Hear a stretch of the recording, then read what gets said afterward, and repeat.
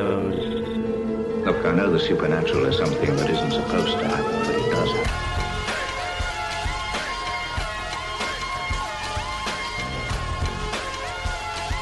AM 1420, WBSM presents Spooky South Coast with your hosts, Tim Weisberg and Matt Costa.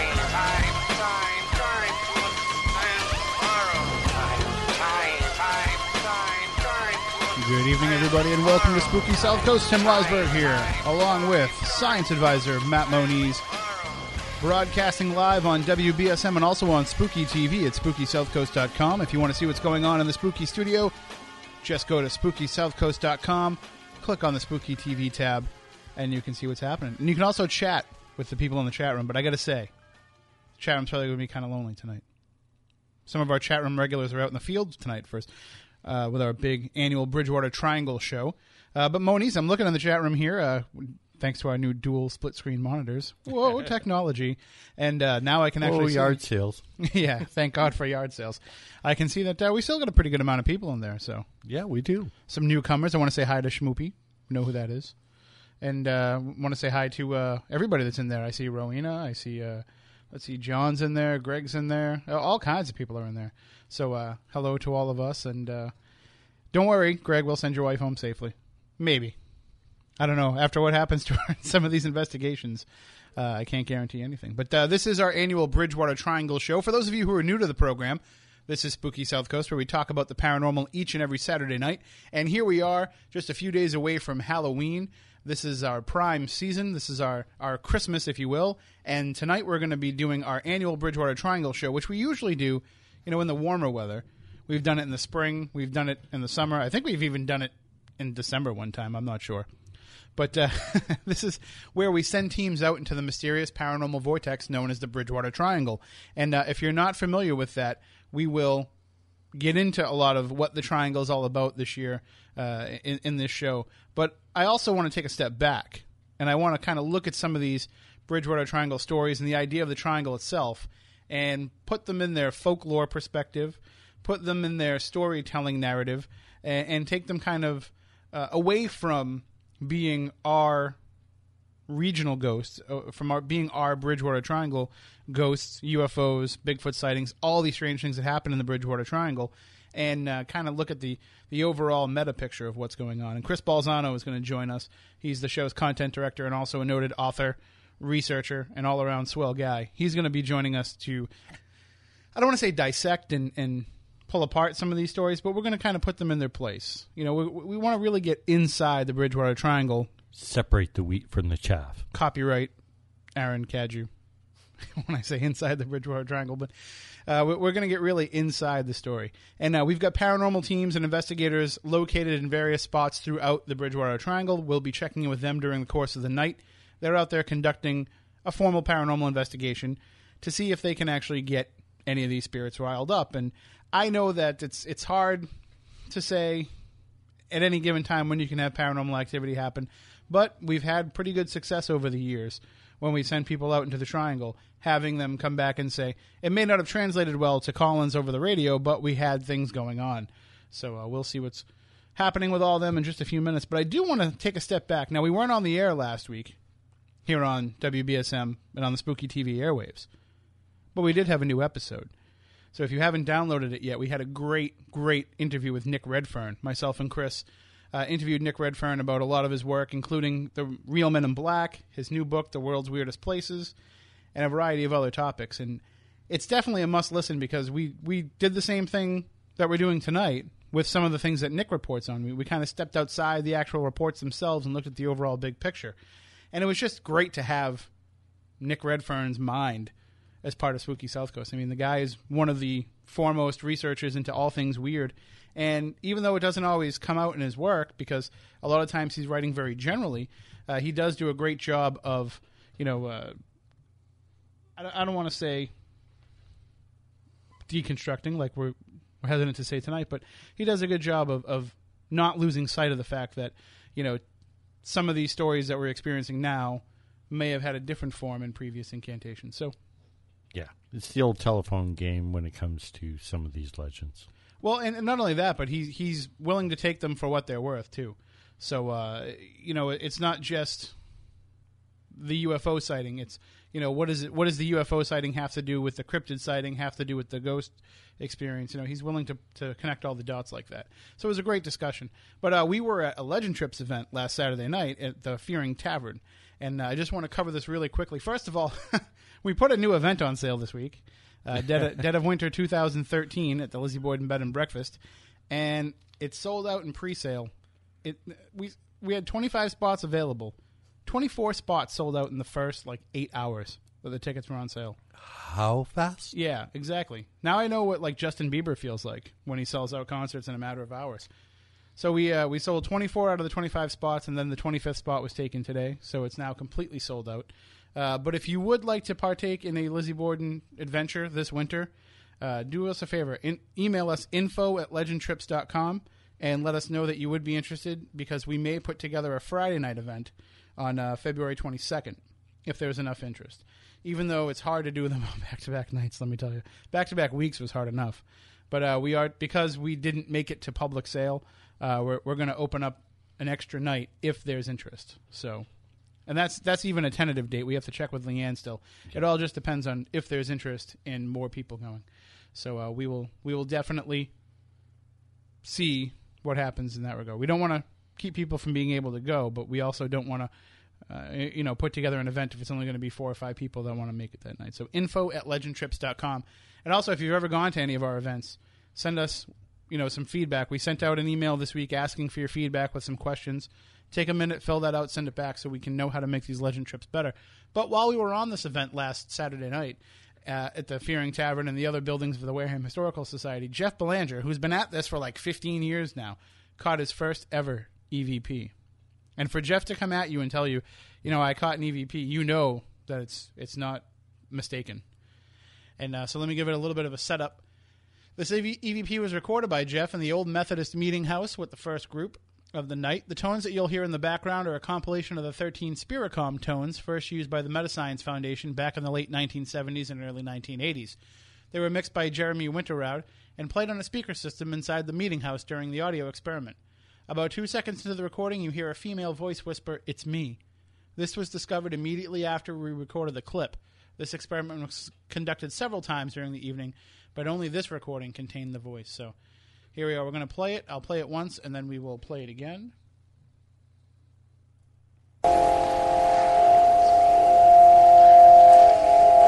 There you have it. You hear the Spiricom tones, and then a little bit of a whisper say, "It's me." So we'll play it one more time.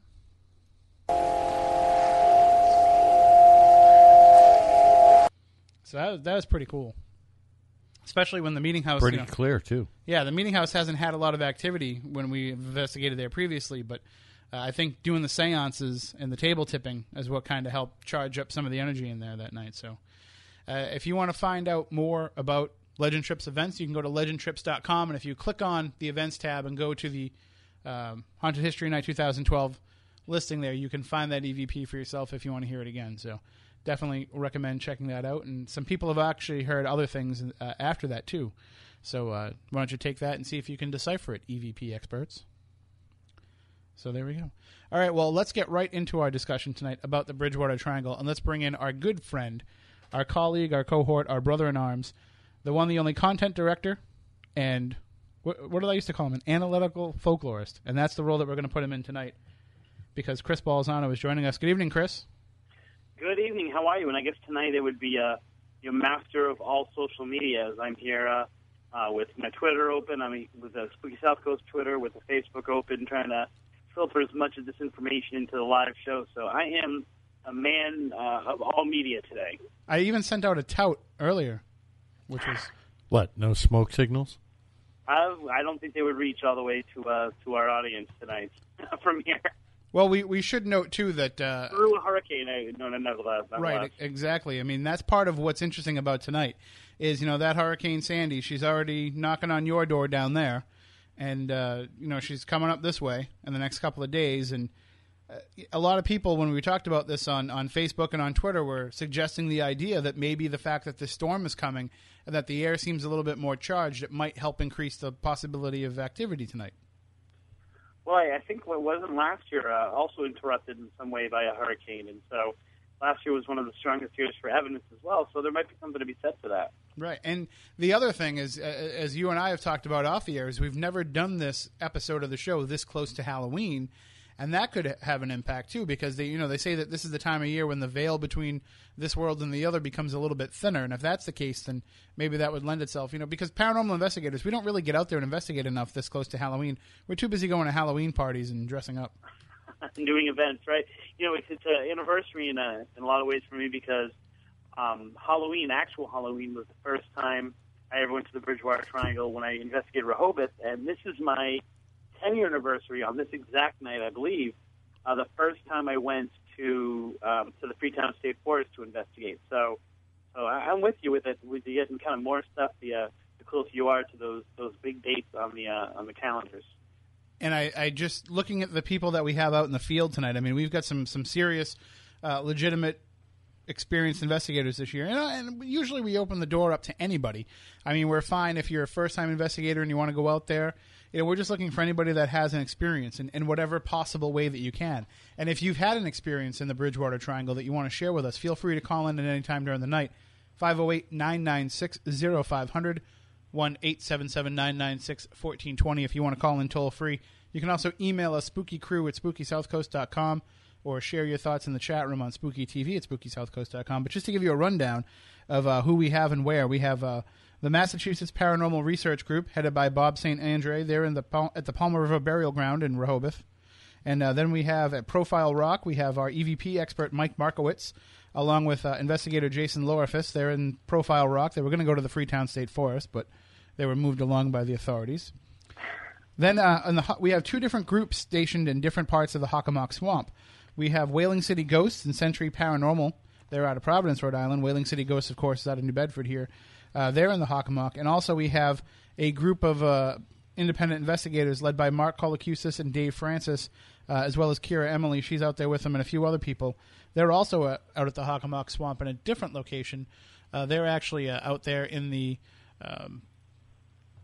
at the bridge. Let me think if I can find the actual bridge that they're at, because I can't remember it right now.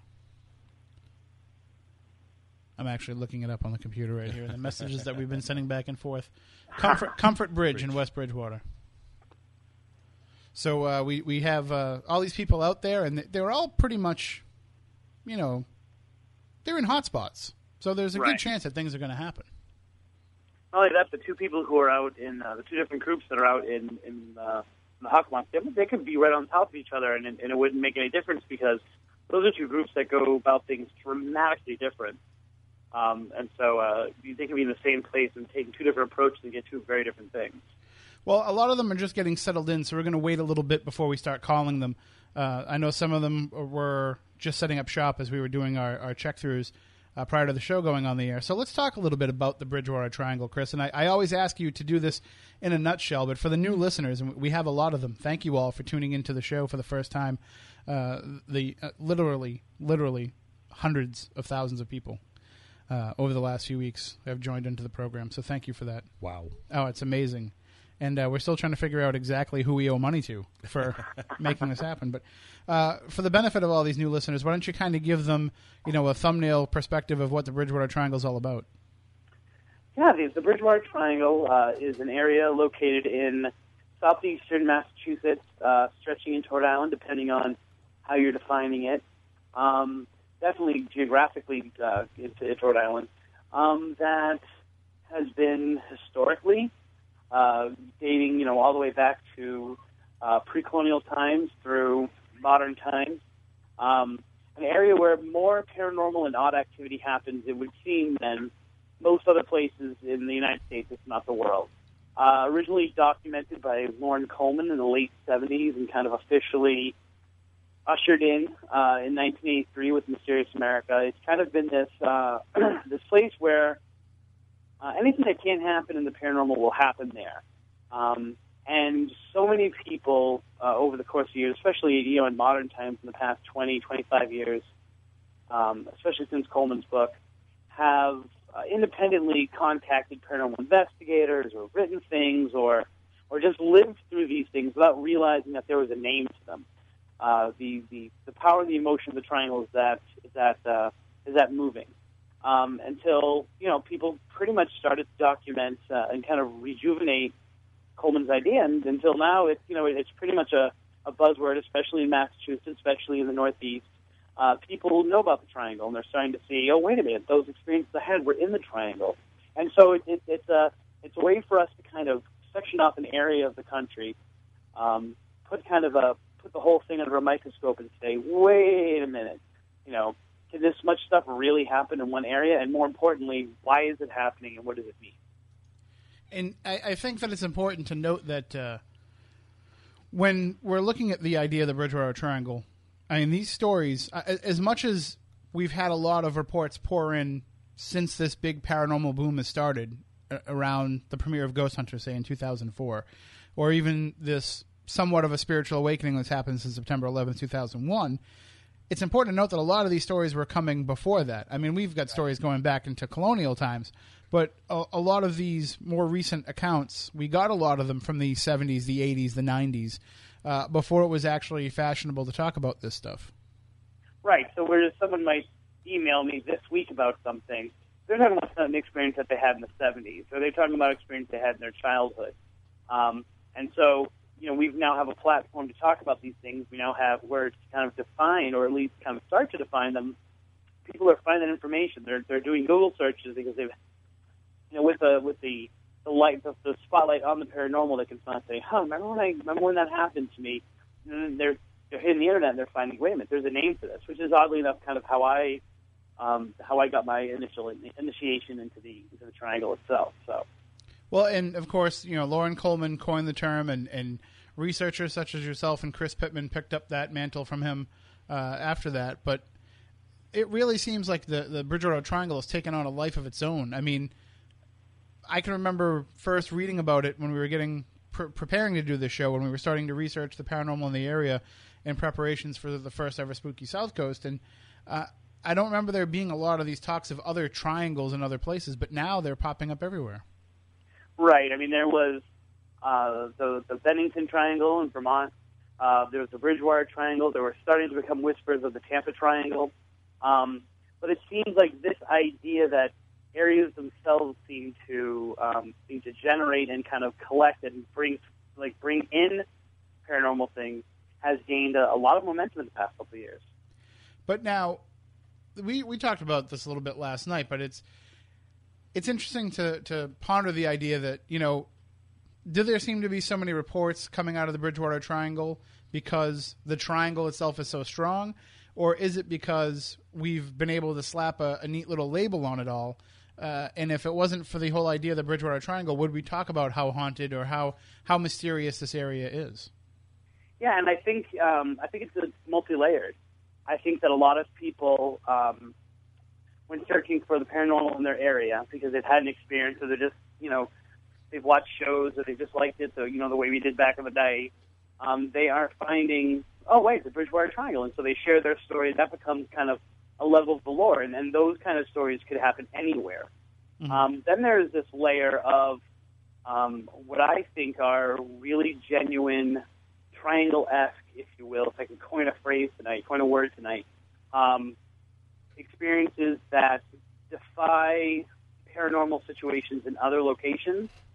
And we can get into that a little bit more later. And then there are, it's kind of like being in a haunted house and knowing something is around the corner, and even though it's not that scary, you freak out because you're totally in the mood to be freaked out.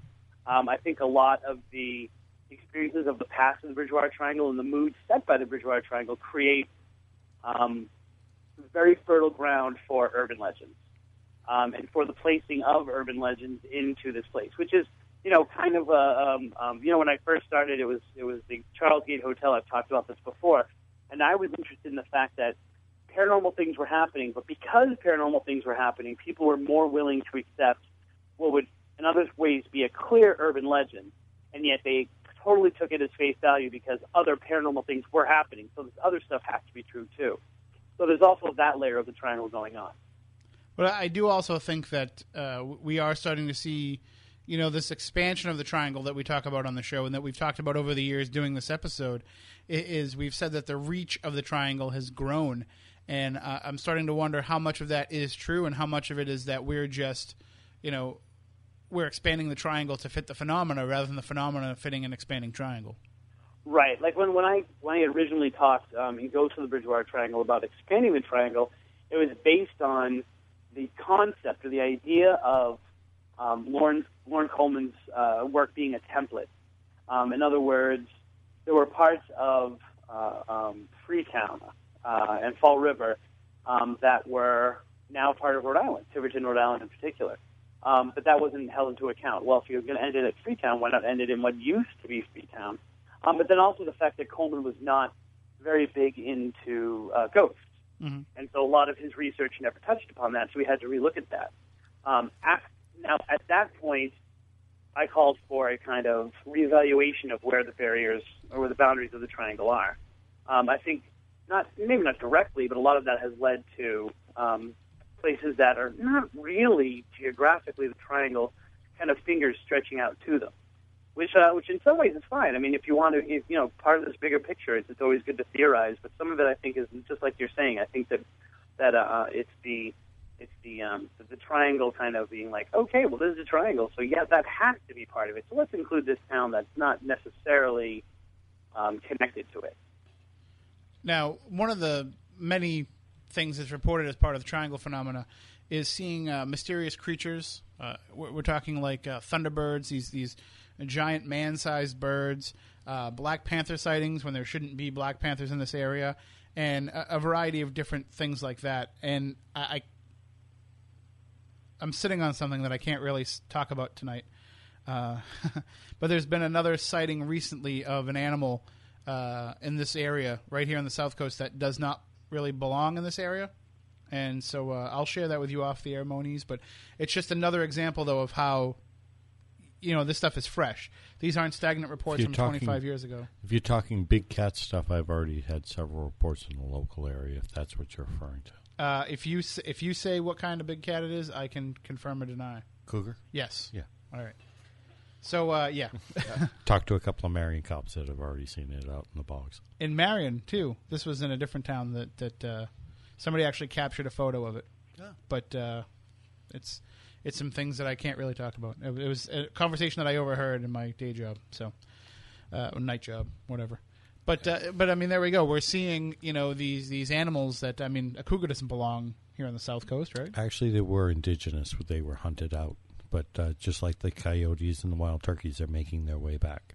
Wild turkeys certainly are. Some of these ones that I've been seeing lately, Lauren Coleman could write books about. No, they get big out here. Well, of course they get big when nobody bothers to shoot them. Yeah, any animal that you can hunt with a baseball bat, Yeah. Well, I think you're only legally allowed to hunt them with a bow and arrow or a primitive weapon like a musket. Correct. So I'll just hunt them by staring at them. Or a Buick. You want to have some fun? Put a glass window that reflects in front of a turkey. Hours of amusement. It's kind of like when you put a mirror in front of Moniz. Just keeps him busy for hours. All right, Chris. Well, why don't we start checking in with some of our groups? What do you think? That sounds great. All right. Well, I think we should probably start off by checking in with our friends at Profile Rock because I don't know how long they're going to be allowed to stay there. So why don't you kind of give everybody kind of a breakdown about Profile Rock and what it's all about? Sure. Profile Rock is it's thought to be the final, I guess, meditation spot of King Philip during the King Philip's War. A lot of this kind of lore around it is unconfirmed, but it is said that on the night or a few nights before he was captured, that he basically spent the night on the rock praying, and then he was, ultimately he had already been betrayed by one of his lieutenants, I guess you would say, and that night he kind of spent on the rock and kind of, I don't want to make it too Jesus-like that he was saying, why have you forsaken me, or take this cup away from me, or anything like that, but he was, he was basically a very, very intense moment up there where he knew he was going to die. He knew that this war was going to end poorly for his people, and that there was a lot of sorrow. And since then, people have had their own paranormal experiences in addition to, which is a big theme in the Bridgewater Triangle, are these unexplained flames and fires, and a lot of visible orbs, type Hiawatkas we can call them, I guess, because we're talking Bridgewater Triangle. And people have also seen someone up on the top of the rock praying. They've seen this up during the day and at night, so it's even like a daytime phenomenon. They get up there and then there's no one there. And anyone who's been there knows that you maybe can go on the other side of it pretty quickly, but it's kind of hard to move around quickly in that area. But people are still seeing figures and definitely seeing other kinds of paranormal activity up there. All right, well, we've got Mike Markowitz on the line, so let's check in with him right now. Good evening, Mike. Are you with us? Hey. All right, you are on with us and Chris Balzano. Hey, how you doing, Chris? How you doing, Tim? Hey, what's going on? We're doing well. How's things going out there at Profile Rock? It's really quiet. We did hear some coyotes, heard some geese, and I think there's acorns dropping all around us, so it's kind of creepy. Now, are you the only ones around? Well, I have Jason and Jen with us all together here. Okay, and but there's no other people around that you can see, just high school kids or anything like that? No, in fact, the park rangers are out today, and we kind of got relocated to this spot. But yeah, we don't see anybody out here. It's so quiet. Now, you've been out there, I assume, before to investigate. I've never been to Profile Rock. Really? Yeah, it's my first time here. What do you think of it? It's pretty rocky. There's lots of debris around. It looks really cool, though. The silhouette against the night sky, you can see it because it's the full moon. And it does look pretty cool.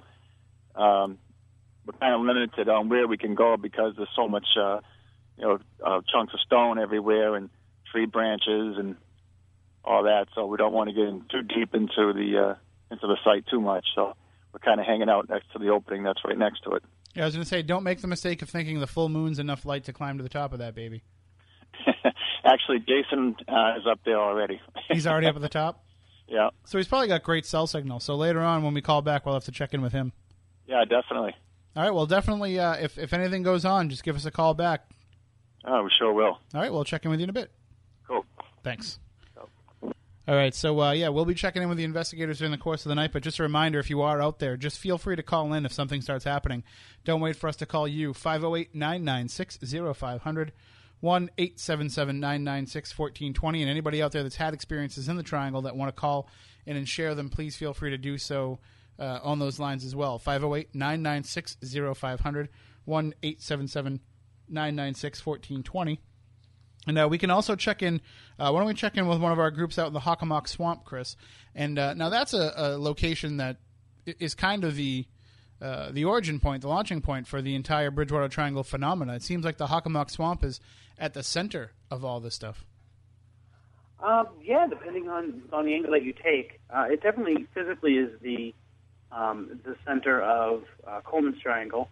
And definitely, in terms of what he was documenting is that. I mean, it is of all the places that we have within the Bridgewater Triangle that are kind of touchstones, that are places that you can go, that are, we have Rehoboth and we have the forest in Freetown, and we also have the Hockomock, which is something that, rather than just following up on an investigation or following up on a case that's kind of in a personal place, it's the place to go because so much stuff has happened there.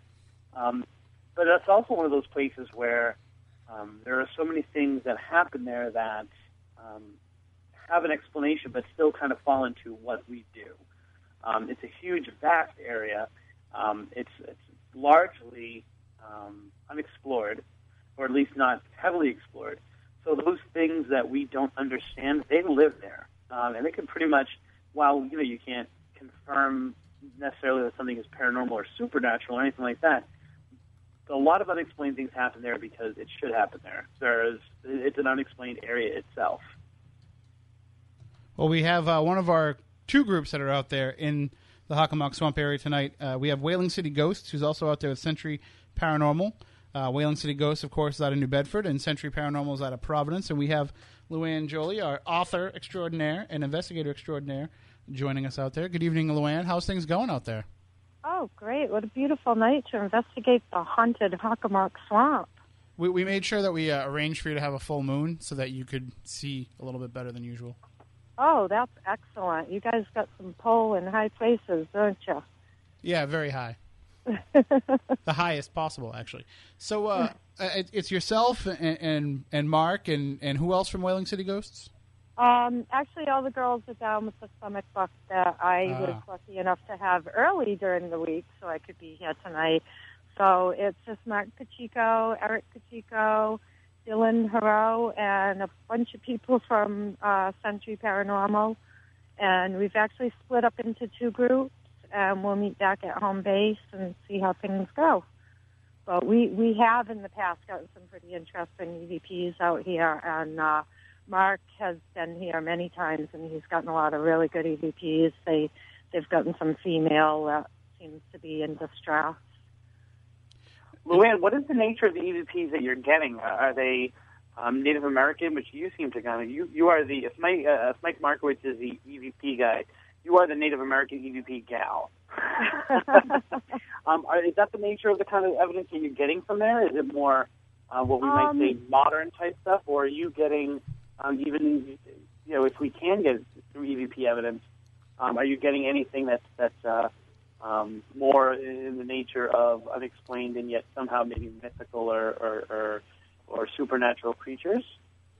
No, we haven't gotten anything that I was a supernatural creature like a Bigfoot or anything like that. And it actually seems to be a mixture. You've got modern, you've got Wampanoag, and we kind of have a feeling that there was probably some kind of a crime that possibly occurred here, possibly a body was dumped out here.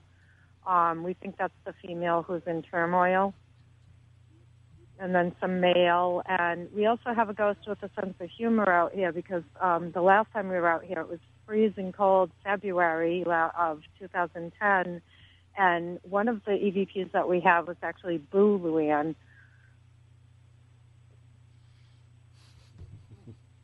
Well, it's nice when they can refer to you by name. Yeah, well... I think that I'm like, I don't know who Boo Luann is. Am I missing something here? Is this some Caggy they said Boo Luann? Yeah. Well, actually, it's funny because Mark's cousin is part of Century Paranormal, and he originally found this spot out here in the Hockomock, and he's got this amazing picture of, like, a lit-up person climbing the tower.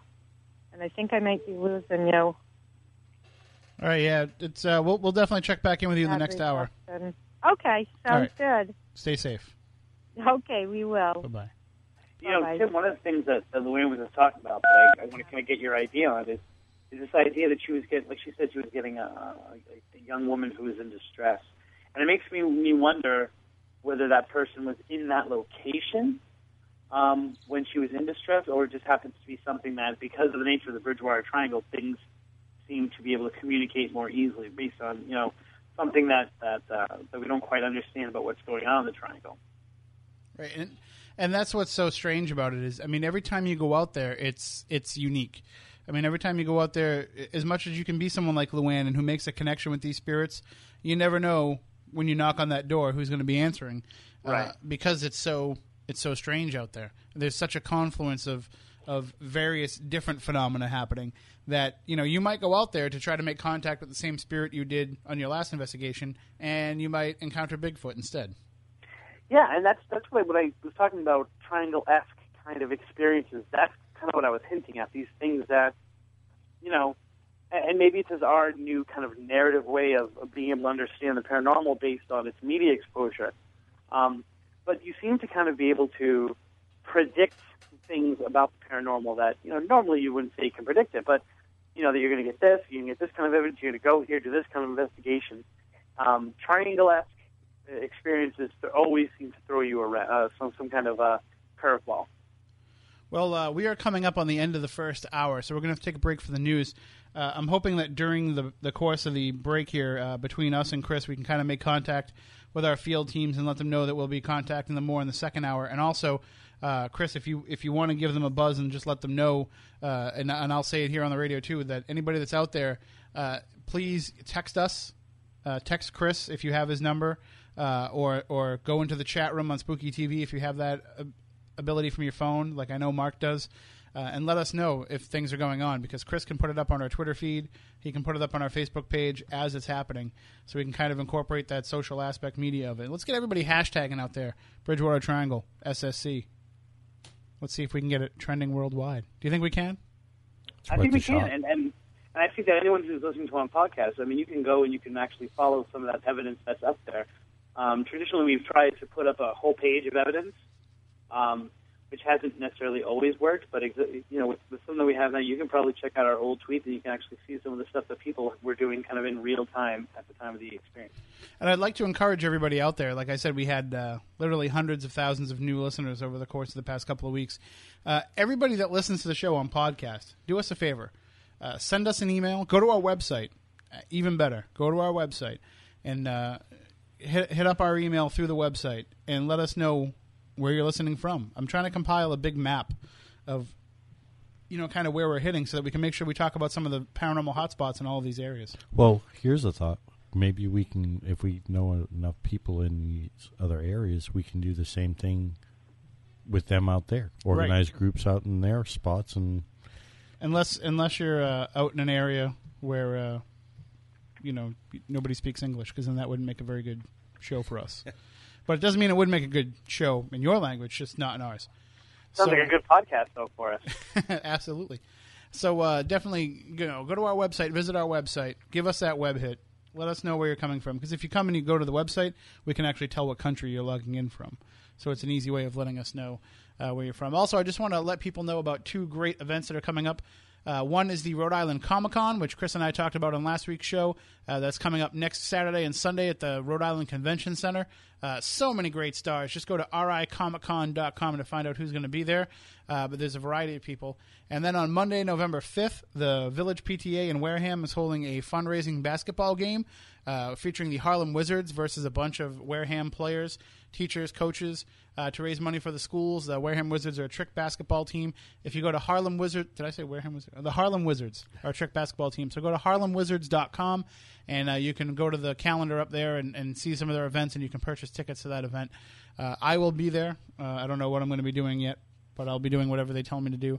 And we hope to see you there as well. It's a great night for families. If you live in Wareham, there's no school the next day because of Election Day. They're using the schools for the polls. So it's a good excuse to get out there for a nice night of family entertainment. So harlemwizards.com is a website for that. We're going to take a break right now for the network news. When we come back on the other side, more about the Bridgewater Triangle and checking in with more of our teams out in the Bridgewater Triangle. Stay tuned for all that and more here on Spooky South Coast.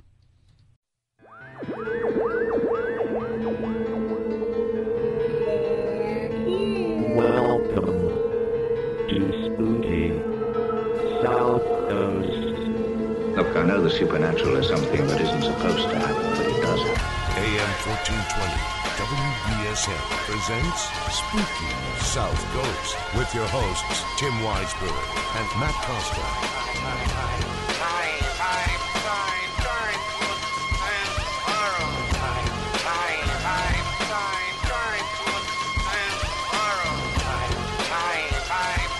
Welcome back. Hour number 2 of Spooky South Coast. Tim Weisberg here, along with science advisor Matt Moniz. One of these days, the Silent Assassin Matt Costa will return. Cherokee Nation will return. So, we want to thank one of our listeners out there. We asked for people to email us and let us know where they're listening from, and let us know all kinds. Let us know how you found out about the show, how long you've been listening, favorite episodes, who you hate, who you like. If you want us to shit can Moniz, I just said that on the radio. But if you want us to get rid of Moniz, we'll do that. If you want us to, get rid of Chris Balzano, we'll do that. If you want us to get rid of me, too bad. I'm the only one that knows the password, and I have the key to the studio. So we'll make do. If you want to get rid of me, we'll find a way to make do. No, seriously. Let us know what you think of the show. Let us think about what you think of the topics that we talk about. Let us know if there's a topic that you want us to cover that we haven't. And I know one of the ones that we keep getting requests for. Let us know if there's a topic you want us never to cover again. Right. That's true. There's some of those that we do hear from people about those. But one of the things that people have been asking us for, Chris, again and again, is they've been asking us for a voodoo show. And we are working on that, right? Chris, are you there? Oh, yeah, hi. Okay. You were out most of the time. I think I just got you back just a second. I was asking if we're working on a voodoo show anytime in the future, because we have a lot of requests for that. Oh, are we? My cousin, who has spent the majority of her adult life in Africa, doing both political and rescue work, rebuilding entire villages and organizing governments and some crazy stuff, has lived pretty much, bag to bag with some people who have allowed her into kind of the actual origins of a lot of the voodoo culture, at least as it exists in West Africa. And she's willing to come on the show. So she's a little flighty sometimes, so I got to confirm with her and make sure that she's willing to come on. And but some of the stuff that she was telling me when I was able to sit down with her for a few hours a few weeks ago will blow your mind away. Excellent. Not to put you on the spot either, but what are some of the other stories that we have, some of the other subjects and guests that we have coming up on the show? Well, God willing, Luann will be on next week. We were able to move around the person whose name, Marie Jones, and we were able to kind of move her into another spot. So I'm hoping that we will be able to get Luann to come on next week, kind of give up her spot and kind of step into next week. So she'll be on talking about her new book, hopefully. Then after that, we have the man who created pretty much I guess you could call it the paranormal eBay. Mm-hmm. After eBay, we reported a few months ago, disallowed the use of palm reading and psychic readings and things like that on its site. This gentleman stepped in and kind of filled that hole and created an entire eBay based on the paranormal and based on psychic readings and things like that. And he'll be on, and then Marie Jones will be on the 24th, I believe. Whatever date that happens to be the third one. So we've got a lot of other things kind of coming up as well. And at one point I did tell Chris not to book November at all because I had some things that I wanted to get on the show. But as you can see, the cup runneth over. Well, I know, and I'm hoping to kind of work things. I was able to talk with John Brightman, who's out in the field tonight for us, I believe, and he'll be hopefully coming in and sitting in to talk about his new fictional book, which is based in the Freetown area. So he'll be able to come in. And so I think what we're going to have is a lot of shows that are pretty much jam-packed, hopefully people in the studio that are able to contribute while other people are kind of maybe the main guests. Now, I haven't heard... Which is going to make for some really cool opinions, because we're going to get some of these experts that we bring in that are local to be able to comment on these other people that are coming in that are maybe more national. I haven't heard confirmation from Brightman that he is out there. I sent him a text, and I haven't heard back yet. Okay, so okay. I don't know I'm sorry if I'm a little distracted. I was just just messaged what could be, and I'm going to have to share with you. I hate to kind of do this stuff on air, but it's just so exciting to me, which may be one of those insane ghost pictures that I've ever been sent, and it was sent from a parent of one of my students. So the hoax factor goes down dramatically based on my interactions that I just had with these people. So I'm sorry if I'm kind of doing all this stuff and tweeting and looking and trying to analyze this picture at the same time. But it's pretty incredible and probably going to make its way onto the Spooky South Coast site pretty soon. Well, as soon as you have permission, just forward it on to me via text. Yeah, I don't even wait for permission, There you go. That works. All right, well, let's get right back into checking out with some of our teams out in the field. Again, we have 4 different groups out in some different locations in the Bridgewater Triangle, which is the focus of tonight's program. It's our annual Bridgewater Triangle investigation show. And I got to tell you, if you are new to the show and you haven't heard our previous episodes, just go back. We do one every year. We do them at different times of the year, but if you go back into the archives on SpookySouthCoast.com or on iTunes or wherever you find your podcasts, you'll be able to access all of the previous Bridgewater Triangle investigation shows, and you'll get the whole backstory of some of these places that we're talking about. Of course, it's very difficult each year to go back and kind of retell the original stories, and at the same time, it's for the hardcore listeners, you know what I mean? They want to get more meat in the stew every year. And so we're trying to do that this year. But one of the things that we are doing is we are kind of taking a step back, and we're looking over some of these original tales and legends that come from the Bridgewater Triangle and looking at them for what they really are or what they really could be. And one of those places, Chris, is Rehoboth. There's numerous sites in Rehoboth that are rumored to have these hauntings and other strange phenomena that take place. And a lot of our Rehoboth ghost reports originated in a book from the 1990s written by Charles Turk Robinson, the New England Ghost Files. And we've talked quite a bit about just how accurate the reporting is in that book. I mean, it's I've never seen it on a store shelf, so I can't tell you how they classify it as fiction or nonfiction. But it definitely has a bit of a storytelling feel to it.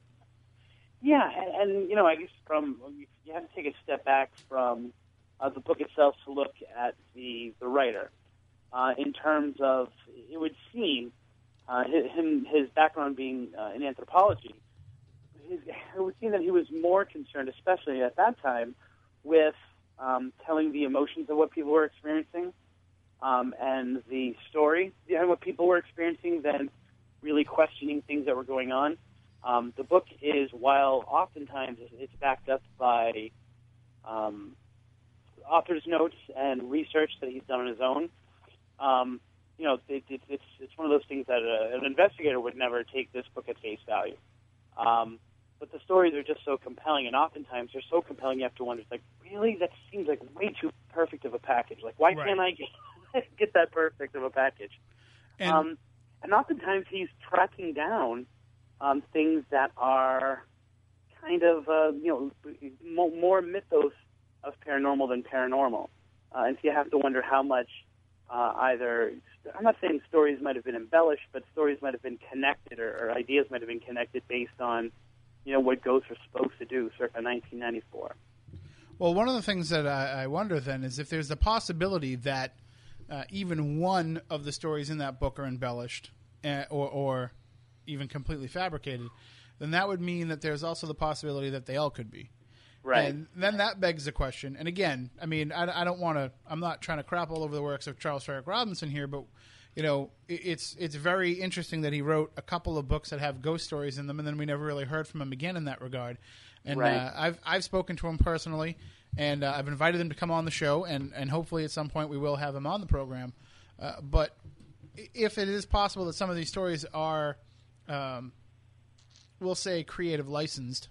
Right. Then you have to wonder, a lot of these legends and lore that people are investigating and these experiences that they're having could have all come about from a completely fabricated story. Right, and we don't know where he's coming from or what the history of Covered Bridge is or things like that. All I know is that, I was on a TV news show where I talked about the Hockomock Swamp once, and the next day I had 5 calls from publishers in the area. Asking me to write a book for them, and I'm, at that time I was already actually just, under contract with Schiffer, so I was like, actually, I'm already writing a book about that. But it's hard to think that with the popularity of this book, it would never have been reissued. There would have been no acceptable offer. There would have been no desire from him to follow it up with, New England Ghost Files 2. Or something like that. Yeah, so it begs the question, and it's horrible because we're taking things that we don't know about and offering our opinions on it. But it's kind of like, in what we do, this book is so crucial. What if this book isn't what we thought it was?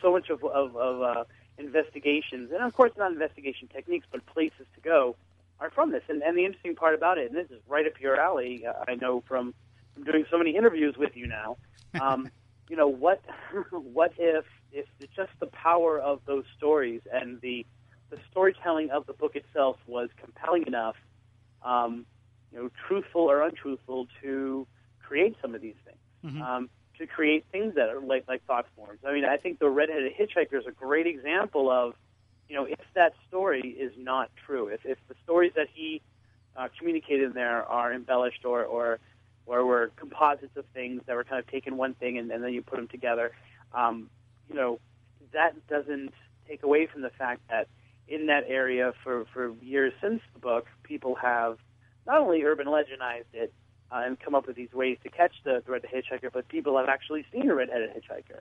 Have we invented him? Did we think about him so much that he's there now? Or are we just kind of taking these odd things and allowing them to be the Red-Headed Hitchhiker?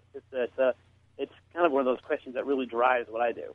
Well, we're going to check in right now with the Massachusetts Paranormal Research Group, headed by Bob St. Andre, and they're in the Palmer River Burial Ground. And what's the story with Palmer River? Because that seems to be one of the go-to spots for people to investigate in Rehoboth. It is just a very active cemetery.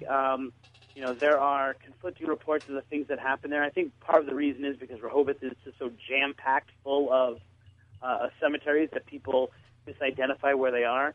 But there's everything from being small children skipping through the cemetery to a cat call in one corner of it to some other just like little crazy things. So it's very interesting, and it's a very good place to investigate because, and I think they were able to get some evidence that we put up on Twitter earlier today, or at least some pictures. It's a very beautiful and kind of relaxing cemetery. It's a very kind of laid back, not intimidating, and yet you kind of get an eerie feeling from it kind of place. All right, well, let's check in with Bob St. Andre of the Massachusetts Paranormal Research Group, who is out there at Palmer River right now. Good evening, Bob. How's it going? It's going great out here. We're out here right now. We've got 5 of us out here. We had 6 members earlier. One of our members... You lost one? We lost one, yeah. You ruined our perfect track record. We've never lost anybody on one of these shows.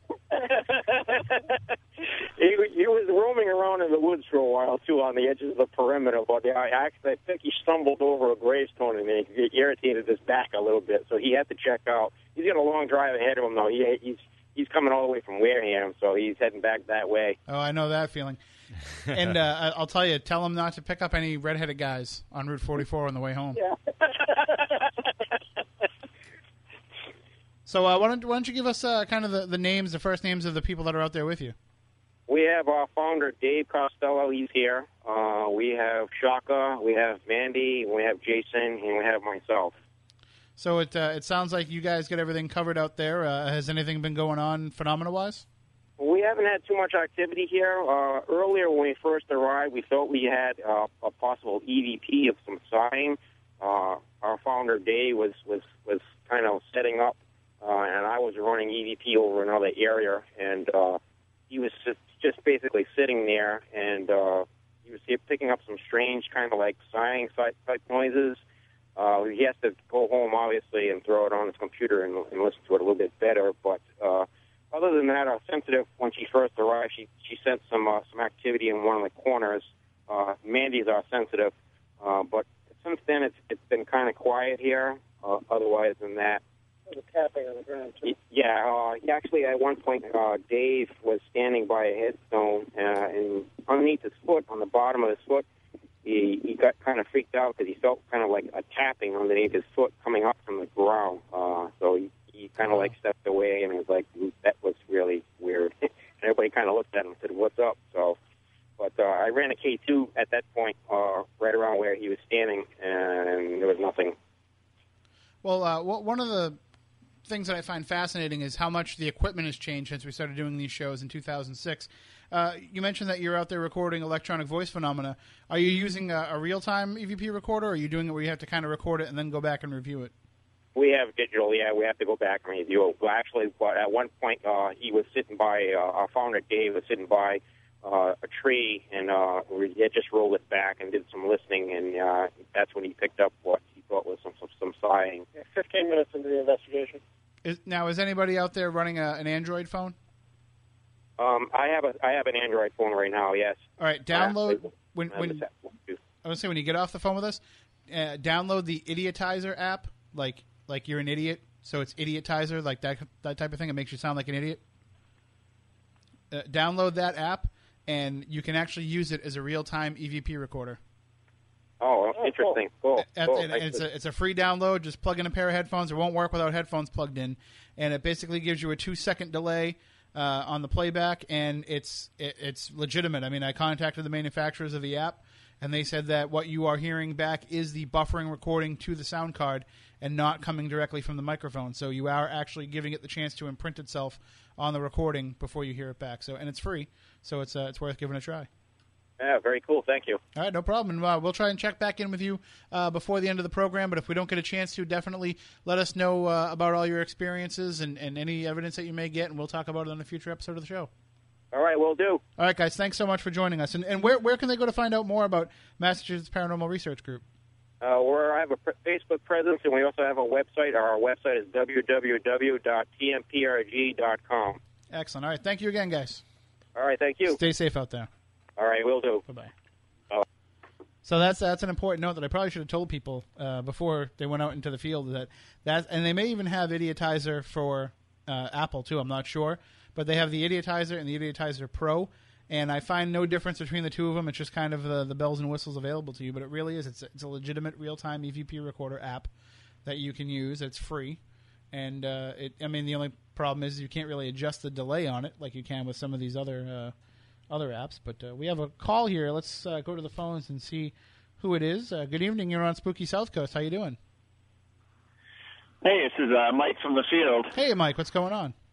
Oh, we had a little paranormal event out there. Really? What happened? Yeah, it was great. Well, we were standing around talking about communication, auras, different colors and whatnot.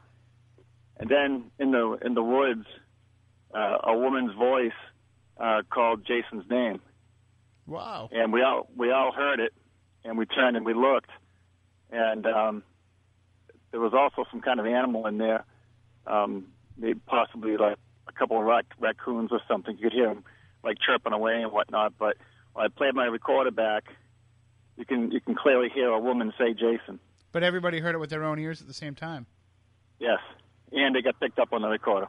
And maybe we should mention too. It's interesting to note that that Jason's not from the area, so it's not like somebody that he knows, is calling him. Well, this is the thing. And, we're all alone out there. There's nothing there except rocks and trees. It's just the three of us that's there. You can hear everything going on around you. There's no way somebody could have walked up and not be heard. So, and that's just the thing. Who would be calling his name? Right, absolutely. So, that was really cool. Keep us abreast of what's going on, and definitely send us that clip. We'll get it up on the website. Yeah, definitely. It was a good one. All right. Thanks, Mike. Stay safe out there. All right. Cheers. Goodbye. Bye. All right. So cool. We're having activity happen, and people are calling in. And again, investigators who are out there, feel free to call in if anything's breaking. Well, this area has been very active for a lot of different things. I've gotten a number of different, haunted reports. I even had my nephew at 1:30 in the morning on Thursday call me with a UFO sighting. 2 UFOs seen around the Robinsons area, auto salvage area. He was witness to it. He's got a video of it that he's going to share with me. 4 other witnesses, and they were all talking about the same thing. So, and just to play a little bit of devil's advocate and kind of do what you would normally do, asking some of these questions, but have they been able to describe to you the light formation or anything like that? Yes, they have. Like I said, even though my nephew's 22 and is hanging out with his friends, he also had the mother of one of his friends that was there, and I prefer to talk to somebody a little bit older, a little bit more, let's call it level-headed or clear-headed in this particular case. And they all described the same thing. It definitely wasn't star formation. It wasn't an airplane or helicopters because they were moving, and they just, in a sense, blinked out. Because I do know that right where Robertson's is in the Logan flight path, because I drive home. It was facing the opposite direction, facing out towards the water. Because what I do is when I'm driving home, I always see lights in the sky, and I'm like, what is it? What is it? Plane. Yeah. I'm always a little bit disappointed in that regard. But one of the things, too, that I noticed, Chris, is that you're tweeting out all the stuff that's going on. And just a little bit of a technical note that we'll make here on the air is if you go into the Facebook page and you actually post them from the Facebook page, they'll show up on both the Facebook and the Twitter at the same time. Okay. So you'll be able to kind of double up on the social media presence there in that regard. So you don't have to do the work twice. No problemo. All right. And also it allows you to have more than 140 characters, because if it goes longer, then the tweet will just refer to the Facebook page for people to read more or to see a photo or anything like that. Gotcha. All right. It's one of the few things that I actually know about social media. All right, let's check in with our other group. They're also out there in the Hockomock Swamp, and that would be Mark Colacusis, Dave Francis, Kira Emily, and a bunch of other investigators who are out there together. And they're out there at that bridge that we had mentioned before, and now I just blanked on the name again. Does anybody remember what it was? Comfort Good Bridge. bridge. Comfort Bridge, yes.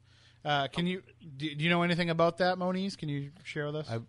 If it's the one I think of, I've been there. It's in East Bridgewater, if I'm not mistaken. I went there a couple of years ago with Jeff Belanger and several other people. It's an old rock bridge, and it dates back a long time ago. It goes over one of the little tributary rivers in East Bridgewater.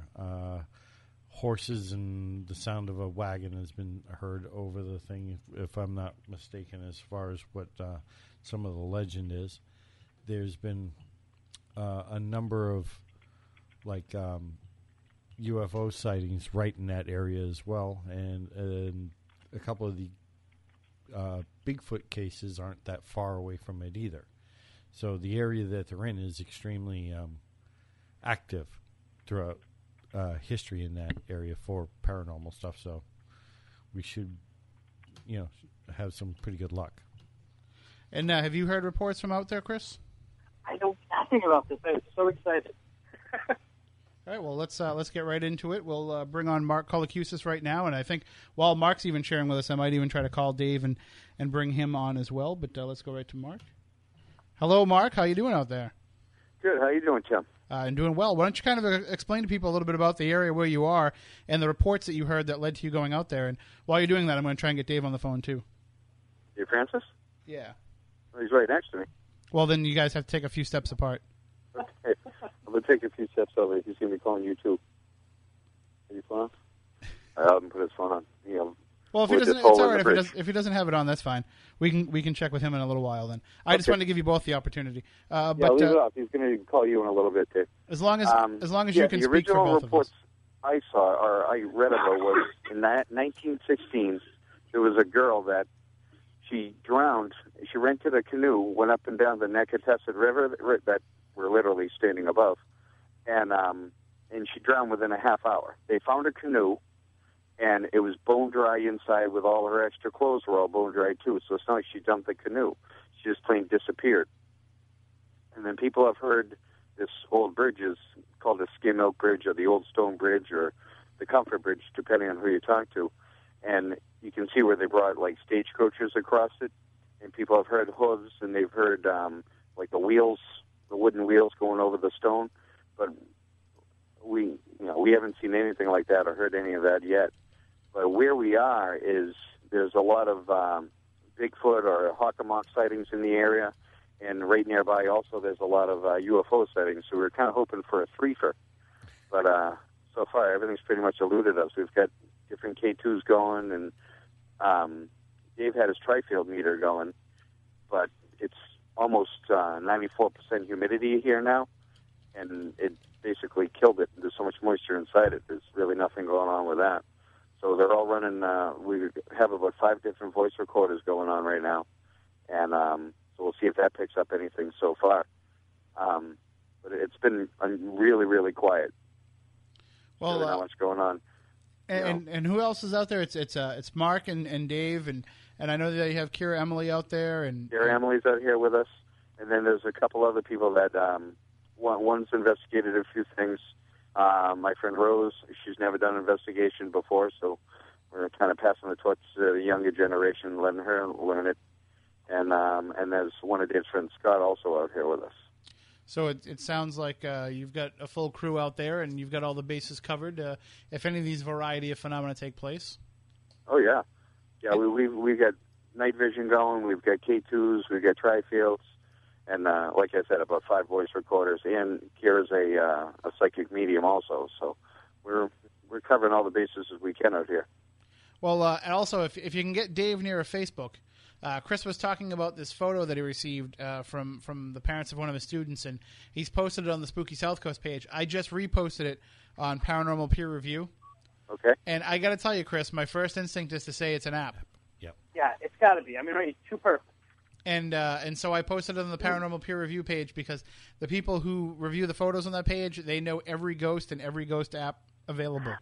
So they'll be able to tell you right away who it is if that's the case. So I put it up there. So if Dave gets a chance to take a look at that, I know he's one of those people that is well acquainted with all the app ghosts. Yeah, I'll show him as soon as we get off the phone. All right, And excellent. Mark and Dave, if you guys get stuff visually, or even if you just want some nostalgic stuff, text it through to me, okay? Yeah, no problem, Chris. Yeah, he's posting everything up on Twitter and Facebook during the course of the program, so we can kind of keep people up to date social media wise. Perfect. All right, thanks, Mark.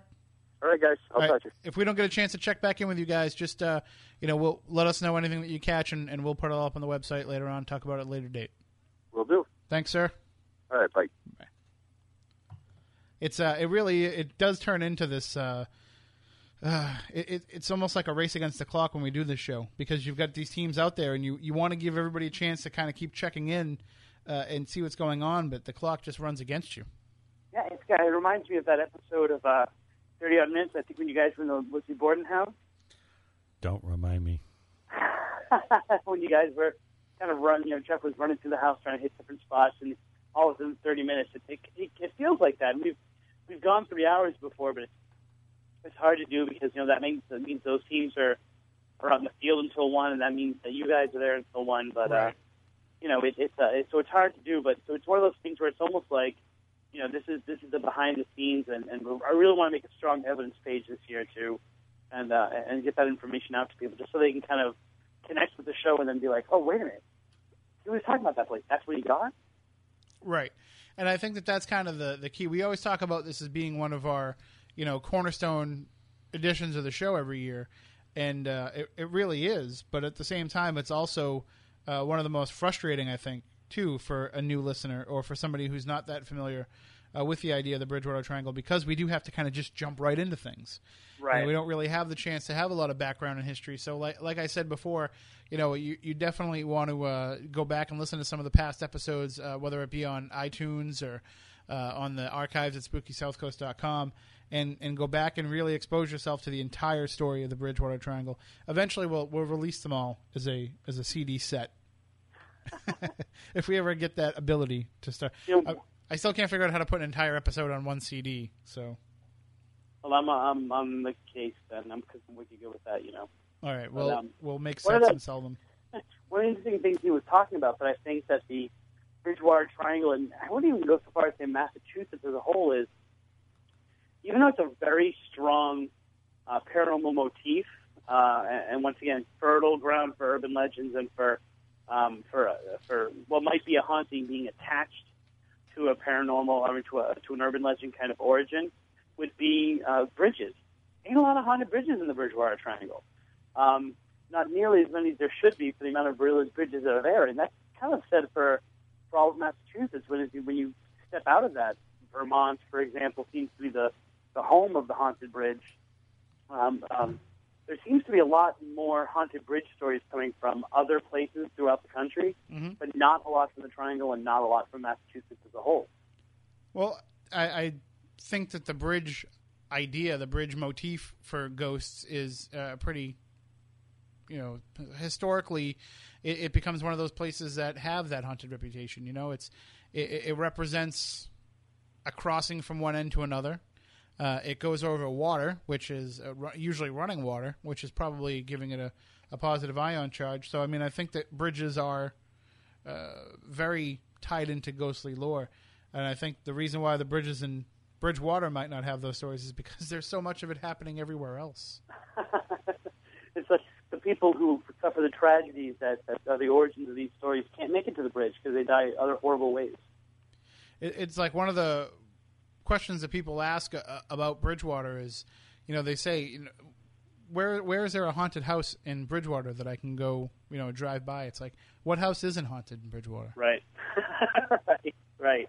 And and like I said, in addition to the hauntings, it's the stories of small unexplained phenomenon like what might be flashes of light or quick glimpses of things like shadow people or of other spirits, and yet the emotion of so many of the houses in Bridgewater can change on a dime. And I've documented people who were friends, and all of a sudden they moved to this area together. They lived together in the past, and then they just can't get along. And neither of them, they seem to step outside themselves, and there's something about the house itself that has this kind of dark cloud over it that dissolves the friendship. In addition to these weird kind of, not as, you wouldn't necessarily call it a haunting as much as it's haunting experiences. They have them, and they contribute to it. And that's one of the things, once again, that's kind of a aspect of the Bridgewater Triangle. Well, I got specifically of those kind of hauntings from the Triangle. I just want to point out too that the jury is already out on the app photo here on the ghost photo that you posted up, and somebody is confirming that it is from one of the iPhone apps. Ah. So it sounds like you have a parent-teacher conference coming up. I kind of get the feeling that she is testing me. So I'm going to, I don't know whether I should play along at this point just to see how far she's willing to go, because this woman has said she has other experiences she wants to tell me about. So I'm not sure if she's trying to gauge my my chops as a researcher, or whether she's trying to just mess with me overall. And that's one of the things that we have to be careful of, especially with this Triangle show, is we're sending teams out there in the hopes that they gather evidence that they can bring back to us and that we can put up on the website and that we can share here on the program. And that's why we usually only send out investigators that we know and trust or that have a good reputation. There are a lot of times when, like, first-time investigators want to go out there and investigate, too. We're all for that. But we usually try to pair them up with some people that have been out there. And one of the other aspects about the Bridgewater Triangle, too, is a lot of these locations are dangerous. You know, we can't just send people out there for the first time in the dark on a Saturday night at 10 o'clock and say, hey, go to it. Right. Like, people ask me about that with the Freetown State Forest all the time, and I say, there's no need for you to go out there in the dark your first time. People have gotten plenty of evidence and had plenty of experiences during the day. Check it out during the day. Scout where you're going to be. Conduct an investigation there. That way, not only do you have something to compare the nighttime investigation to, but you have a little bit of an understanding of the terrain and the area that you're in. And as we had happen tonight, you know, the police don't want you in there. Right. So which is a new thing. Well, not necessarily. I mean, it's always kind of been the case. It's just, you know, usually people get in around them. And I do think that had we, you know, let the authorities know ahead of time that we were going in there and what we were doing, they might have greenlit them. But yeah, usually we do let them know in past cases when we had more definitive dates. And I do feel like we need to kind of push that out there for people, too. We don't advocate trespassing. We don't advocate breaking into any places. There's enough places that if you want to investigate for the paranormal that you can get into as long as you go through the proper channels. You don't need to break into old buildings. You don't need to sneak into the Freetown State Forest. There's enough opportunities out there to get your feet wet and to build up your investigative profile without having to break any laws. We don't advocate that at all because there have been cases where people have snuck into places they shouldn't be in, and then when they get caught, they say, oh, well, we're here for Spooky South Coast as part of our radio show. So right, and there's a lot of reports of that all throughout the news, and of even people getting hurt by being on private property. And I think last year the one where Luann and some other people tried to track down the Witch of the Woods story, and they had a weapon pulled on them because they were on private property as they were trying to get through the woods to the location. And I can tell you this, I just read an interesting thing online the other day from a 2005 case at the Ladd Center in Rhode Island, in Exeter, I think it is, where some kids had broken in, and they ended up finding sulfuric acid, but they didn't realize that it was sulfuric acid, and they tried to take it out with them when they had to go through a tight spot to get out of there, and the bottle of acid broke, and the kid spilled it all over his leg, and they took him to the hospital, which the best part of the report is after an emergency stop for cigarettes and to drop a few friends off, they brought him to the hospital. But anyway, long story short, these 17-year-old kids who broke into the Ladd Center tried to sue the state of Rhode Island for their medical bills for having taken sulfuric acid out of there. So it goes to show you, like, these places take it very seriously when people are trespassing. It's not only for your own safety, but it's also for their liability protection as well. I mean, not that any judge in the world would ever have found for those kids, but they want to make sure that there is no possibility of that. So that's why when you see a no trespassing sign, you must obey it. There. Soapbox off. It's going to, especially in today's day and age, it's going to block out some places that you were traditionally being able to go to. Mm-hmm. But ultimately, every time there's a report like that, it lessens real investigators' chances of being able to get into a location like that. Because even if it's not in the same place, people always point to that and say, well, see how those people got hurt, or see how those... It's like, no, we're trying to do it the right way, don't you see? But it's still... It creates a very bad argument for being able to be allowed into these properties. And the other problem that happens is they think that some of these places that we get access to are open for anybody, just because we're able to get special access. And that's one of the things, like with the Legend Trips locations, we have to kind of stress to everybody, like, we get permission, we sign contracts, we have liability insurance and waivers and all this kind of stuff. Like, not just anybody can decide that they're going to go break into one of these buildings and investigate. And the door is not open to everyone, so... and it's interesting because, especially if you're looking at something that has a history, or if you look at just my Coastal Bridgewater Triangle book, which was written, I think in 2005, and a lot of the research was done prior to that, somewhere between 2000 and 2005 for some of it. Places that were open when things are written are not necessarily open now. For example, some of them aren't even still around. Some of those don't even exist anymore. But the grounds of Taunton State Hospital, for example, where you were allowed to go on them, now you're not even allowed to go on the grounds. Forget into the hospital or anything like that without special permission. Or, for example, like we were just saying, Freetown was a lot more open when I was writing about it. And so it's always important. Vale End in Wilton, we were allowed there. No one said anything. A copy even gave us, help us find it. And now you can't even think about going into that place after dark. So it's always important to kind of do your research should also consist of researching whether you're allowed onto these properties and what you need to do to get there. Well, why don't we check in with our other group at the Hockomock Swamp? We've got Whaling City Ghosts and Century Paranormal out there, and we'll see if they've actually had any guns pulled on them this year. I can imagine that they're probably pretty safe out there because there's not a lot of people that want to go out there and defend the Hockomock Swamp. But that's an area, too, that's rich for all kinds of types of sightings. Moniz, what's probably the most interesting report that you've heard out of the Hockomock Swamp area, be it ghost, Bigfoot, alien, otherwise? I'm partial to UFO stories, and those are probably the most prevalent. We get tons and tons and tons of UFO reports out of there every year. And I'll go back 1955. While 24 was just being utilized and built and what have you, a friend of mine was walking up the road, and in the swamp area, he watched the best he can describe it as a your classic UFO round pie plate type shape lift up out of the swamp, fly over his head, fly down the part of the length of the highway, and then take off. Just as a state police officer pulled up behind him. State police officer obviously had to have witnessed this thing, as my friend Ben said, because it left at very low altitude with all of these lights and everything in plain view of everybody on the highway. And the state police officer asked him, "Do you want a ride?" And Ben said, "Yep, I think I do." Got into the cruiser, and the cop dropped him off at the next exit. Neither of them said a word to each other, but they both know what they had seen. So, all right, well, why don't we go right back out into the Hockomock Swamp? We'll check in with Luann from Whaling City Ghosts.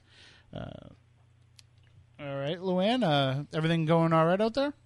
Oh, it's going great. Having all kinds of things out here, footsteps, and August, one of the co-founders of Century, had something go running right in front of him, and whatever it was invisible. Now, I was going to say, we had a lot of fun investigating Fort Tabor. We sure did. With Century, and they're just one of the many quality groups that are out there that, they're not really looking for the spotlight. And it's kind of such as yourselves, such as Whaling City Ghosts, you kind of operate under the radar a little bit. And but you come out with phenomenal investigations, and it sounds like it's a perfect team up between the two teams. Yeah, we're having a really good matchup. We're splitting the groups up and mixing it up a little bit, and hoping that we have some good EVP, because we are hearing voices and whispering, and sounds like there's a female and a male out here tonight. Now, one of the things that that happens, though, is, and we kind of talked a little bit about this on Facebook with Dave Francis and Mark earlier in the week, but you're going to have a lot of investigators out there around the Hockomock Swamp, which, of course, is a very big area, but still, maybe the more people that you have out there, and even though you're far enough away from each other that you're not contaminating each other's evidence, but you're putting a lot of energy out into the swamp, and that might help increase some of the phenomena. Oh, we're hoping so. We also have that big, bright full moon over us, so we're hoping that'll help a little bit. And then with the weather conditions, I mean, the barometric pressure is going to steadily be dropping as the storm approaches. The humidity is going to get higher, and, you know, a lot of people think that having the moisture in the air helps conduct the energy for the spirits to manifest. Well, for one thing, it helps with orb photos. Wink, wink. But and one of the questions that I'll ask you is, being a very, I'll say, spiritually attuned person, and you definitely have a soft side with some of these spirits, and you're able to communicate with them, and you feel for them, and you're very empathetic to their plight. But do you feel that tonight being so close to Halloween, is the veil kind of a little thinner tonight? Are we kind of touching the other side a little bit more easily? Probably. I think with the combination of that and the solstice is approaching, we have just a lot of conditions right now that I think will help the paranormal activity. Excellent. Well, definitely let us know what you get, and anything that happens, send it our way. We'll put it up on the website, and I guess we're going to be talking to you next week too. All right. Sounds like a plan. All right, sounds good. Now, we're looking forward to hearing some of the many EVPs that you've collected over the years with your new book, Dead Whispers, which is coming out next month. It's actually already available. You really can order it now. Nice, very nice. So it must be. How about coming on, Luann? How about coming on next week? Because we had an opening. I'd love to get you in kind of off the crest of Halloween. We'd love to have you on next week. Excellent. I can do that. All right, we will see you here in the studio. Okay, sounds great. Stay safe and have a great rest of the night. Okay, we sure will. Stay spooky, guys. You too. Good night. Good night. That is Luann Jolie, the founder of Whaling City Ghosts. They're out there with Century Paranormal. And see, now that's what's good about doing this show and kind of working in this area. And we say this all the time, but where other paranormal groups around the country have the drama, where they all have fighting and one group won't work with another, and you stole my location, and I have that evidence first, and all that kind of crap. We don't get that here. No, we get a lot of trading. Hey, we got this, and check this out. And yeah, there's a lot of swapping back and forth, not so much camping out on this is ours, nobody else can come in here type of thing. And teams are willing to work with each other and share their experiences, share their equipment, share their knowledge, and not to keep plugging the Legend Trips events, but we see this firsthand when we bring all these people out to these places. We see, Century Paranormal working alongside Whaling City Ghosts, working alongside Where Ghost Hunters, working alongside some of these other groups that were out there. And Chris, you speak to investigators across the country, and I know that you can attest to, it's almost kind of a weird phenomenon to have them get along. Yeah. I mean, I think that I guess I'm a little more skeptical about the nature of New England people nowadays, but traditionally. Oh, that's because you're a trader and you moved to Florida. Traditionally, Massachusetts is a lot more giving of its evidence and of people getting together and doing things. Although, excuse me, as the cream is kind of rising from the top, or rising to the top in a lot of these areas now, a lot more states are kind of feeling that way. It's kind of like, a lot of people are getting out of it. They were just looking for fame or looking for other things, and people in other states are getting along a little bit more. So it's evening out a little bit, which is good. It's good to see, but Massachusetts is kind of notorious for it. Well, as long as they get along out in the field when they're working for us tonight, that's all that we care about. Right. We don't. The last thing we want is drama associated with our paranormal investigation of the Bridgewater Triangle. But and again, it's important to note, as we said, that a lot of these locations, you can't just trespass on. But there is a lot of these hot spots of the Bridgewater Triangle that are open to people. And I know John Brightman conducts some tours of the Freetown State Forest. If you go to the New England Paranormal Research website, you can find out how you can take one of those tours. And there's other things that are offered. And, of course, we keep talking about putting together a Legend Trips event around Freetown and around some of these Bridgewater Triangle sites that we can fly Chris up for. But because Chris, we put out an email this week to our regular Legend Trips attendees, actually to anybody that's attended a Legend Trips event, and we asked for their feedback. And one of the questions was, who would you like to see at some of these events? I'm not kidding you. We've already gotten back a dozen of them that all said we'd like to see Chris Balzano. Oh, I'm special. Thank you. Thank you for including me. So you definitely will have to be coming up for one. But, I mean, it's such a unique opportunity for people in this area to experience these haunts that are world famous, to experience these areas where things are seen, such as ghosts, UFOs, Bigfoot, puckwudgies, zombies, all kinds of different strange phenomena, and you can't get that in other places in the world. So why not get out there and take a day trip? Notice I said day. Take a day trip, go in the daytime, and try and experience some of this for yourself. And there's there's apps out there now for the smartphones where you can find some of these locations on GPS. So, yeah, if the Bridgewater Triangle didn't exist, we'd have to create it, because it is kind of like the Disney World of paranormal. It's like got a little bit of this, a little bit of that. It's really someplace where, regardless of what you're into, you're going to find it there, or you're at least going to be able to find stories of it there. And so it's definitely worth investigating and researching yourself. And as we come upon the end of the night here, we're trying to talk a little bit more about the big picture of the Bridgewater Triangle. And as usual, though, it's hard to stay on topic because there's things that happen and things that change. It's a very fluid show. But, as we go forward, I mean, do you think that as we become more comfortable with sharing ghost stories in the media, are we going to hear more about the Bridgewater Triangle, or is the idea of there being this strange vortex area going to kind of go away as the phenomena just seems more prevalent everywhere? I think that, at least for a while, I think that other places are going to take over the formula of the Bridgewater Triangle. And they're going to try to kind of take that mold and be like, well, this area has it too, and that area has it too. And that's going to take away a little bit of the shine for the triangle for a while.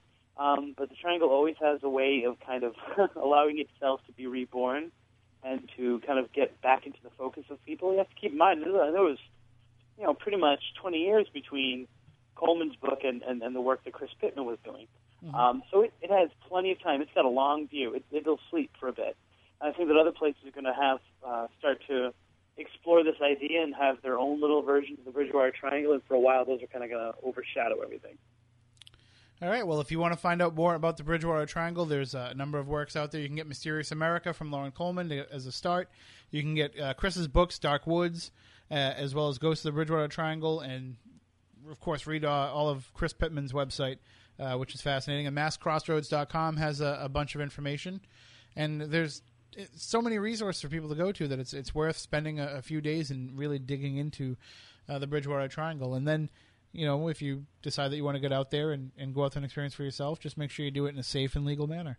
All right, we want to thank our groups that joined us tonight. We have the Massachusetts Paranormal Research Group. We have Mike Markowitz, Jason Lorifis. They're out there as well. Whaling City Ghost, Century Paranormal, and Mark Colacusis, Dave Francis, Kira Emily, and all the other independent investigators that teamed up out there in the Hockomock.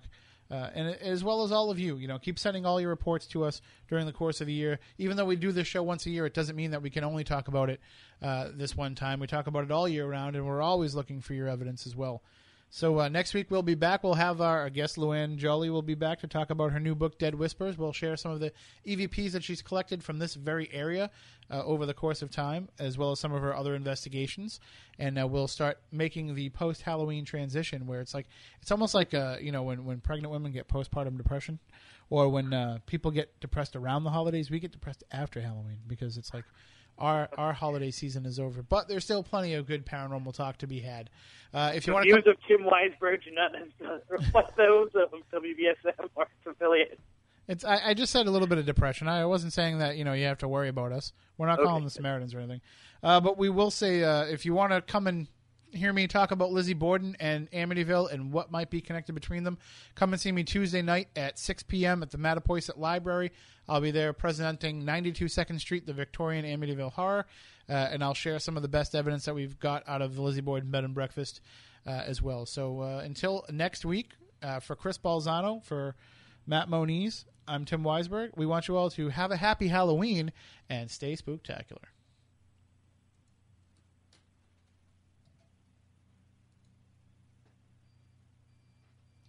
Don't look now, but spooky South Coast is creeping up behind you right after this. Helps if I hit the right button. Rest assured, listener, that my time here has not been easy, and what you have just heard was not fiction. Although, in many a desperate moment, I most certainly wish it had been. It's over for now, it seems. Or at least, until yesterday begins again. Tomorrow, tomorrow, tomorrow, tomorrow, tomorrow. Look, I know the supernatural is...